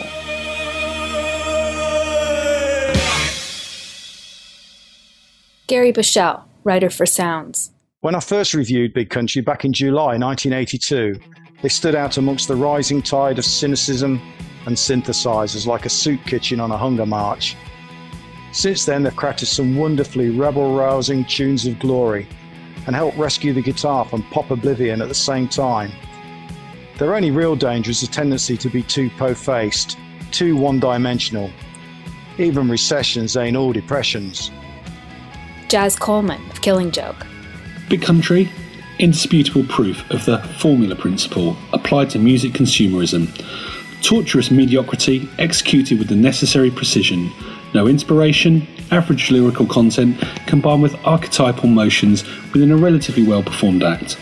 Consistently tedious, appeals to the mediocre in everybody, resulting in international mediocrity. That is undulated contemporary marketing. I cannot deny that the music remains an accurate creative summary of the present-day existence. This is their appeal, but given half the chance, I'd have them electrocuted. John Giddings, Big Country's agent. I decided Big Country should play the Reading Festival. Ian Grant said no. Stuart refused point blank to do it. Nevertheless, I confirmed them on the show without telling them, and announced it to the music papers. When approached by the papers, Stuart made a flat denial. The band would not be playing because he and his family were going abroad on holiday. I was determined. I was so convinced I was right that I persuaded Ian Grant and Chris Briggs, their A&R man at Phonogram. I even offered to pay for Stuart and Sandra to fly back from their holiday to do the show and back again. This must have been enough to illustrate to Stuart how certain I was that to do Reading was a good idea. It was. That day put Big Country on a different level in the UK. A happy ending, but they could have sacked me. Dan McCafferty, lead singer of Nazareth. Coming from the same town, I was first aware of Stuart around the time of Into the Valley, the Skids album. It was a really great LP. When Big Country got together, we saw them at Crystal Palace, and I thought, hello, a good rock and roll guitar band. I'm really glad Stuart stopped wearing white trousers. And why does Bruce always have a worried expression when he's playing guitar? He needn't worry, he always managed to hit the right notes.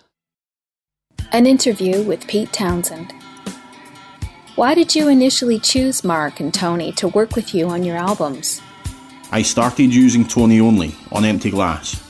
I wanted a straightforward player, and Tony fitted the bill. I felt he wasn't entirely happy working with me, and I knew that he was searching for an identity of his own, which he has certainly found in his work with Big Country. Mark was drafted in to play on Little Is Enough on the same album. It was a revelation to me how well Mark was then playing. I had seen them both with my brother Simon in On the Air, and they had been good, not great. In their work together, they developed a mutual confidence and ambition that seemed to drive them to terrific work. They were always very loyal to Simon and hoped that by doing sessions, they could earn money while waiting for him to achieve success. But Simon knew he must encourage them to move on, and I hope my own work with them helped them along. How much difference was there working with Mark on the White City project compared to Empty Glass, by way of attitude or ability? Mark has grown emotionally and continues to grow. He has great dignity beneath his light-hearted exterior, and always listens before he plays. He responds to music like a stimulus. On White City, he has provided an almost impressionistic response to my scores. But he has evolved. The great thing about him now is that he's capable of contributing to a song when it is unborn, maybe just a few chords. This is a move on for him, someone who has usually needed something established to bounce off. You warned Big Country of the potential problems they may face with the guitar sound they had. The second album, compared to the first, was a failure. What is your opinion of the second album? I don't think the failure of Steeltown had anything to do with the guitar sound. Stuart is clear-minded but probably quite torn between success and home life. His writing needs to grow at the rate he himself grows. I loved Big Country's sound, like everyone else, but now I feel that I want to hear more about Stuart himself, whichever sound he chooses to use. His film music, along with substantial contributions from the rest of the band, proved him to be as fresh as ever musically. He has to be prepared to let go. The guitar sound I have used and many of the chords haven't changed very much over the years after all, so perhaps my first warning was ill-advised. Having spent a couple of years living without it, I miss Stuart's sound like mad. I am still afraid that Stuart himself is trapping himself in, quite deliberately. My main fear hearing the first album was that Mark would not find enough scope for musical growth within Big Country. What is interesting is that Tony is perfectly fulfilled in the band. He has a new sound which works well with Bruce and Stuart and seems to thrive on stardom. Mark, however, needs to be stretched. It would be a pity if he had to look constantly outside Big Country for a challenge. You had reservations about signing Big Country in their original form. What specifically convinced you to sign them? As someone who has watched from the outside, I am aware of terrific pressure on Stuart.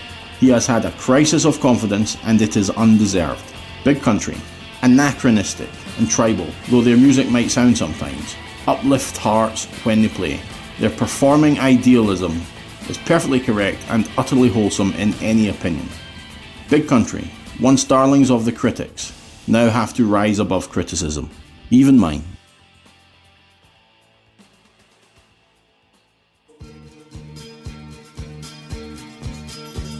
An interview with Chris Briggs, the Phonogram A&R boss who signed Big Country. Stuart looked like Gulliver in Lilliput in that first lineup. Bruce was a good prospect, and between the two of them the root of an idea could be identified. There were some good songs, and the way that Stuart and Bruce played guitar together. The music itself lacked the rhythmic support it deserved until Mark and Tony arrived. Ian Grant and myself had kicked ideas around drunkenly and unsuccessfully. Tony phoned Stuart after hearing a rumour that he was starting a band, and in some version of this story I claim the credit for starting the chain that led to this phone call. Listening to the four of them play together in a demo studio, a virtually unrehearsed thrash convinced me to sign them. What, in your opinion, were the prime reasons for Big Country's rise to success here and in the USA? Talent, hard work, and luck. What was the most enjoyable and rewarding period of your involvement with Big Country? Seeing it through from inception to acceptance. Watching thousands back your initial intuition is reassuring and satisfying. And if I had to pick out one period, it would be the making of The Crossing. The real satisfaction is for your own vision to match that of the band and for it then to succeed artistically and commercially. Actually, the drunken bastards made my life a misery. Steeltown did not sell as well as The Crossing. What were the contributing factors to this situation? The songs are more developed than on the first album, but they are denser and abstract, rather than direct and personal. The pressure of the circumstances in which it was made, at the end of a first grueling year of success, personal lives readjusting to everything that had happened in the previous 2 years. No time to demo, and recording in a foreign country, and drinking too much. One or a number of these and other factors broke the Elastic Band for a couple of weeks in the middle of Steeltown. Commercially, it was missing a bulletproof single, and that is the only respect in which we failed. The non-professional side of me actually prefers Steeltown to The Crossing. It has more depth. It was less successful because it asks for more from the listener. The band's management took on Phonogram's US counterpart, Polygram. What are your opinions on this action? Large American companies treat bands like professional light entertainers, where they see themselves as artists. All the conflict is rooted in this fact. If you were still involved, what would you advise the band against? Avoid repeating the past. Always look ahead. Work with people who push you to the absolute limit of your ability. If you stop enjoying it, take a break. Otherwise you'll poison the place where all the good stuff comes from. Know how good you are. The band must continue to grow to satisfy the developing needs of the 4 individual talents. You cannot keep them together unless everyone is receiving job satisfaction. An interview with Simon Draper, Virgin Records number 2 executive. What were Stuart Adamson's gifts that contributed to the Skids' early success? Stuart's guitar style was unique and became the musical characteristic of their sound. He composed all the music on their first hits. His contribution to the band was in fact massive. How would you describe the relationship between Richard Jobson and Stuart during the Skids' career? As time went by, the difference in attitude between Richard and Stuart became more and more apparent. Richard was young, impressionable and ambitious, and he spent more time out socialising in London. Stuart had a steady girlfriend in Scotland and spent more time there. There were many occasions when Stuart and Richard fell out. Their attitudes to the record business, to other artists and to music were very different. The first incident occurred when they were recording the first album with Dave Batchelor. The album was nearly finished when Stuart, without much explanation, took off and disappeared. He'd gone back to Scotland. At the time, everyone thought he'd left the band and a session guitarist was brought in. It took a great deal of persuasion to get him back. There were other occasions when Stuart let his dissatisfaction with the record business get him down, and he eventually walked out. What made you decide to keep Jobson signed to Virgin and release Adamson? Obviously we were going to continue with the Skids, since we'd invested a great deal of money in them. I elected to carry on with Stuart as a solo artist after I heard some demos of his band. I put them in the studio with the producer of Stuart's choice, John Leckie. I didn't feel the tracks were strong or sufficiently encouraging to carry on, and Stuart left the label. Obviously, with hindsight, we made a mistake in letting Stuart go, but the new environment he found himself in after changing companies was obviously a challenge and extremely beneficial to his career. Were you surprised at Big Country's sudden out-of-the-box success, particularly in the USA? Big Country's success was not a sudden out-of-the-box phenomenon. They were successful with their first LP, but after Stuart left the Skids, more than a year went by before he found real confidence as a singer and arrived at a band lineup that really worked. I wasn't surprised that the first album was popular. Stuart had always written good songs and had always had great originality as a guitarist. What was new entirely was his vocals, sympathetic band members and producer Steve Lillywhite. Boy George. Big Country? Well, I used to like Big Country. I've met the drummer and he seemed a really nice bloke. But I've since heard they've been slagging me off. I won't slag them off though. Peter Powell, BBC Radio 1 DJ. When I first heard Big Country, it was on a demo tape which was marked Stuart Adamson's new band. I remember it being very exciting because it was the first time I'd heard guitar for about 2 years. I went to see them doing a session for my programme and I saw the excitement and enthusiasm. Midge Ure, musician. The thing that impressed me most about Stuart was the fact that he wasn't embarrassed about asking for an autograph for his son. It's refreshing to meet someone like that. Alice Cooper is purported to have thrown Big Country off a tour in the early days of their career. His comment. Yeah, someone mentioned this to me once before. You know, I met them at the Grammy Awards. I was so impressed. Got along with them great. You know, when you're putting a show together, the type we have, you don't get to see the support band much. Maybe not at all. It takes all day just to prepare for the show. I toured with Blondie and Eddie Money and never saw them play. Anyway, when I heard In a Big Country, I thought it was just an enormous, big sound. Unbelievable. When I met them at the Grammy Awards, great guys. It was really funny. We were talking probably for about 20 minutes, I don't know. They seemed really nice, but I just didn't understand a thing of what they were talking about. Aren't they Scottish or Irish or something? They just kept rapping to me and I kept on saying, yeah, great song, really great. Just kept grinning at them. Later, when someone told me they had been on the tour, I was really surprised. Don't know why they didn't finish the tour. It was not an ego thing, not down to me. It was just business, I guess. Bono, U2. Put a pen in my hand and I'm a dangerous man. Either I'd write a thesis about Stuart Adamson or end up writing something different altogether. In some ways, both U2 and Big Country are outsiders. We come from the provinces and outside of the metropolises of London and New York City. Unlike other groups that migrated to London, then took on the identity of the city, losing their own, these two groups remain separate. We're probably equidistant from London and the centre of the music business. The further away you get from the business, the closer you get to the music. We're also similar in that a new generation of guitar players, not guitar heroes, has emerged. Stuart Adamson is an anti-hero. He doesn't use his guitar like a phallus, pushing it into the front rows of the people. That is something that he and the Edge have in common, though Stuart plays with 3 strings and the Edge plays with 2. Also, Big Country are stubborn and pig-headed like us. I dare say if Big Country weren't Scottish, they'd have to be Irish. Also, Glasgow Celtic has all our best football players. Steve Lillywhite, producer of The Crossing and Steeltown. When I first heard the demo of In a Big Country, I thought it was the best demo I'd ever heard, and it actually made me cry. It was wonderful. Of course, it was a problem track to record. We mixed it about 5 times. I wanted to get the very best out of it. When the band were in Sweden doing Steeltown, they occasionally got a bit bored, especially Bruce. One day we were sitting around the mixing desk and Bruce had disappeared. Suddenly he was standing in the doorway and wearing a dress.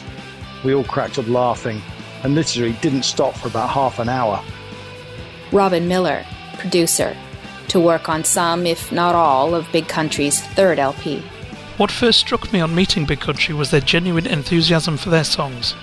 Quite often in pre-production rehearsals, bands will say they don't like their own material and won't want to play it to me. Not so Big Country. Upon request they launch into their own material quite eagerly. With no disrespect to other producers, I think I can say that the passion that has gone into their songs has not been brought out. I am a great one for people who believe in what they sing and the ideas behind their songs. What also impressed me about them is that they get on well as people, they're polite and have respect for one another. Also, they love playing live. In their first live American TV appearance, let's welcome Big Country!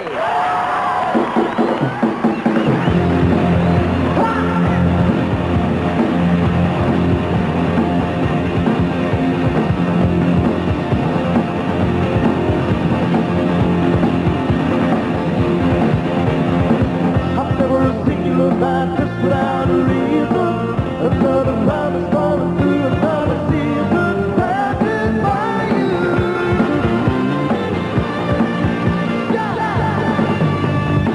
I never took the smile away from anybody's face. That's a desperate way to look for someone who is still a child. In a big country, dreams stay with you like a lover's voice while the thousand nights. Stay alive. Here we go. I tried to play the truth of things that really matter, but you can't stay here with every single love you have shattered. In a Big Country, with co-manager Alan Edwards. I remember seeing Big Country support on the Alice Cooper tour. Although I saw the band in the office from time to time, I was not in close contact with them as I was absorbed in day-to-day survival problems. Partially to bring in income and partially because of all the obvious reasons, I went on a European tour with the Rolling Stones as their publicist. The workload was extraordinary and thoughts of Big Country got pushed to the back of my mind. I was in Edinburgh for a concert by Teddy Pendergrass, so I represented in my capacity as PR. Typically it was a bleak day, Edinburgh grayer and chillier than usual. Ian had asked me to look up Stuart. We arranged to meet in a pub at 6 p.m. Stuart had been living the life of a recluse and, although a little nervous, seemed pleased to see someone from the Big Smoke. We chatted generally about the skids and such things, and Stuart told me about the new material he was working on. Neither of us were plush, and so a couple of hats of Guinness were all we could stretch to. After a while we parted, Adamson for Dunfermline and me to the Edinburgh Playhouse, little knowing that this would be the scene for Stuart to wind up the first phase of his future group Big Country's career. Later, Big Country played some Christmas concerts at Hammersmith Palais, and after the sterility of some of the Stone Stadium shows, it was a breath of fresh air, so spontaneous and enthusiastic. I brought John Blake of The Sun down to the show, and he went away raving about jock rock, which made Stuart cringe. After the Stones, I was shattered.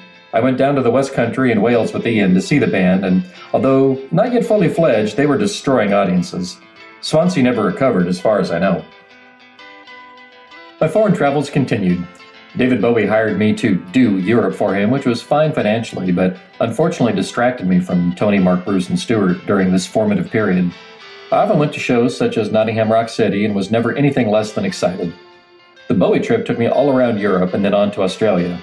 The experience was invaluable, giving me an encyclopedic knowledge of all the media from Stuttgart to Sydney. The Crossing album was firmly wedged in my brain at this juncture, and I often found it hard to contain my enthusiasm for the project we'd left at home. Left at home maybe, but not forgotten, and I undertook a simultaneous tour of Big Country licensees. Everywhere I went, I left Big Country albums, pictures, and interest. It got to be like a double act, with Bowie opening the door and Big Country walking in, to the pages of newspapers and radio stations. Nowhere more so than Australia, where I arranged a string of radio and press interviews, checked stores across the country, and wound up the record company. This may have been the turning point in breaking Big Country's career down under. I made no real secret of my Big Country work, and I blew out Bowie's Japanese tour to be in America working with Big Country. I didn't make this decision until the last minute, and the first David actually knew about it was when I failed to materialize in the seat next to him for the London to Tokyo JAL flight. Graciously, he forgave me. Lots of people on the tour were into the group, especially promoter Wayne Forte, who was keen to represent the group. David himself was quite enthusiastic, and I remember him singing along with In a Big Country as I played it over the sound system of a boat in Sydney Harbour. The feeling was reciprocated, and on the last day proper of the tour in Auckland, New Zealand, in front of 80,000 people, members of Big Country listened to the show over the stage phone. I'd been speaking to Ian and Tony Butler in Chicago, and I kept the phone off so they could have their own private broadcast. After leaving the Bowie tour in New Zealand and flying back to America by way of Hawaii, I arrived in New York where the weather was cold, icy cold with some snow. My first recollection of arriving back was meeting Big Country in the lobby of the Berkshire Place Hotel, which is a modern hotel, early in the morning to go to the rehearsals of Saturday Night Live. Stuart was sitting in the lobby, very quiet, didn't talk to anybody for about 45 minutes. I went over the road with Tony and Bruce for some coffee. We then went around to the Saturday Night Live studios, which was pretty good fun. Everything went smoothly. Later in the day, we went back to do the show, and one of the highlights was meeting Larry Holmes, then the world champion boxer, who came along and met Stuart and all the group, and everyone took pictures with him. Stuart was chuffed to get his autograph. At the time, he was collecting autographs, and he was able to add that one to the ones he had already collected that day, ironically one of which was Muhammad Ali. The Big Country show in New York was at the Roseland Ballroom, an old ballroom along the lines of Hammersmith Palais, sort of echoing type of place. We were greeted by a very enthusiastic crowd of 4,000 people jam-packed to the rafters, and afterwards there were crowds of people waiting around to see Stuart backstage. We joined up with the group a few days later in Montreal, in Canada, which was cold and snowy by this time. Quite a lot of snow on the ground, quite a pretty city. The show again, a big club, about 2,000 people, enthusiastic. Michael Tariant, who was the polygram representative and a great champion of the band, was there to make sure everything went smoothly. Some fun was had by everyone after the show, particularly by Bruce, but I won't go into that. After one more show, Ian and myself took a supposedly well-earned vacation in Jamaica for 3 or 4 days, where we caught up with the sun before getting back to London for Christmas Eve. My next recollection on tour of Big Country in America was of Los Angeles. The group was staying at the Sunset Marquis prior to doing 2 sellout shows at the Palladium, which holds about 4,000 people. The shows are very good indeed, some of Big Country's best, with again an enthusiastic crowd, good support I believe, and a variety of acts and quite a few local celebrities around to see the show. After the show we went to a party in Ian's apartment at the Sunset Marquis, which proved to be very boisterous. Members of Slade were present, they were also staying at the hotel, with a pair of extraordinary large young girls. One of them turned out to be Bob Dylan's daughter. Quite an amusing time was had by all. Meanwhile, back to LA. The next gig was in San Diego. We had a few problems getting there. We set off in a coach, and about 40 miles from the actual town of San Diego, the coach broke down, a luxury bus. We had to wait there until a minibus came to take us down to San Diego. A nice afternoon. Bruce and myself and Ian individually went over the border into Mexico before the show for one of the worst Mexican meals in our lives. Ian's son James had his camera stolen. After the show, we had a stack of bottles of a Mexican type of liquor that has a worm in the bottom of it. The worm was supposed to give you a psychedelic effect, and there were dares in the dressing room to drink these things and eat the worm. Ian managed to consume one of these, and I'm sure Stuart and Sandra did. It certainly enlivened the coach trip back to LA. There were people actually complaining about their visual abilities after this. Some of us came back to England. Stuart was not in the best of spirits when I left. Next stop was a major English tour for Big Country, playing very big venues opening at Brighton Conference Center. Next night in Birmingham, NEC, jam-packed, 40,000 tickets sold out in a week before the show. The cult opened up solidly. From there, it's on to Wembley, where a good evening was had by all. The tour ends up in Scotland on Christmas Eve with a show at the Edinburgh Playhouse. Back up to Scotland and in time for the New Year's show, which is filmed live by BBC Two and goes out as part of welcoming the New Year in. The show goes fine. Stuart is not at its most communicative, obviously. Burnt out and just about had enough of it for the time being. Ian Grant joins Alan Edwards to bring the Big Country story up to date. Alan. The Playhouse gig was really the end of a long, almost 3-year period of extensive touring for Big Country. Stuart was sick and tired. Pressure was being put on Stuart to continue work on a film soundtrack he was writing. In hindsight, we should have realized how totally exhausted he was. Ian. New Year's Eve was relatively successful, though it was a worrying, often tear-jerking time. Alan and I both went away on holiday. While we were away, the film producer got directly in touch with Stuart and cajoled him into the studio. There developed a tug-of-war between the film people and the band. It was particularly stressful for me in an emotional sense, as Stuart would have nothing to do with me, wouldn't even speak to me on the phone. He went into it wrong. The extra pressure was the last thing Stuart needed, and the soundtrack for the film Restless Natives took 2 tiresome months to record. Meanwhile, I came back from holiday recharged. I arranged a meeting with Stuart to discuss a U.S. tour with Hall & Oates that Alan and I had arranged. He didn't turn up. Instead, he rang and said he was quitting. Finished. Crisis. In all honesty, I was feeling freaked out too. I knew I had to keep the others happy. Mark did loads of sessions, but Bruce just got depressed. Nothing happened with the group for 6 months. We canceled the Hall & Oates tour at about 7 days' notice, which did not endear us to their management. We also took the initiative to attack Polygram because we thought they'd done a bad job on Steeltown. We felt they hadn't promoted the album efficiently and hadn't been behind the band. We wanted out. We wanted off the label. Other companies, MCA and Geffen spring to mind, were interested, but Polygram weren't having it. We were faced with the alternative of spending the next 12 months in the courts, which would have just destroyed the band, or going for the most money. In the end, we got a lucrative deal which guaranteed to pay on sales of $250,000 in the USA, even if the album sold no copies whatsoever. The deal we worked out was worth a total of $750,000. During this time, the record company appointed a new MD, David Simone, and a new A&R man, David Bates, was also brought in. This helped improve the band's relationship with Phonogram. Prior to this, there had been another turning point. The lineup for Live Aid was announced, and Stuart was very keen to appear. Ian rang Harvey Goldsmith, the promoter, and there was talk of Stuart performing with U2 for the whole of their set. These plans didn't materialize, and instead Big Country were invited to join in the finale. It was naturally a very inspiring experience, and we were all glad to be there. Live Aid actually brought the group back together again. The band are currently in rehearsal and have demoed 12 tracks for a new album. They'll be produced by Robin Miller. In December, the band plays gigs at Madison Square Garden as guests of Roger Daltrey, and Mark and Tony will be playing in Daltrey's band. The new Big Country album will be released in the spring of 1986, and the group will then tour the world. Stuart Adamson. People say music can't change the world. I think it can. Not on a huge scale of causing revolutions, but it can bring people together, let people understand each other and see things. This is the end of Big Country, A Certain Chemistry. Original text produced by John May and edited by Chris Charlesworth.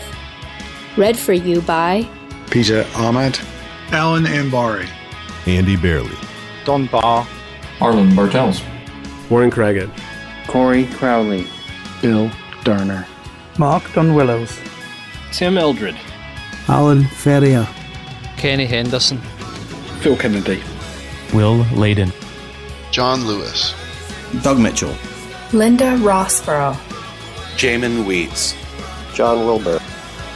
Thank you for listening. Stay alive. Our slogan is, if it's no Scottish, it's crap! This is Svein, on behalf of Tom and myself, saying thanks to everybody involved for contributing to this great project. We'll be back soon with a regular podcast episode. Until then, stay alive.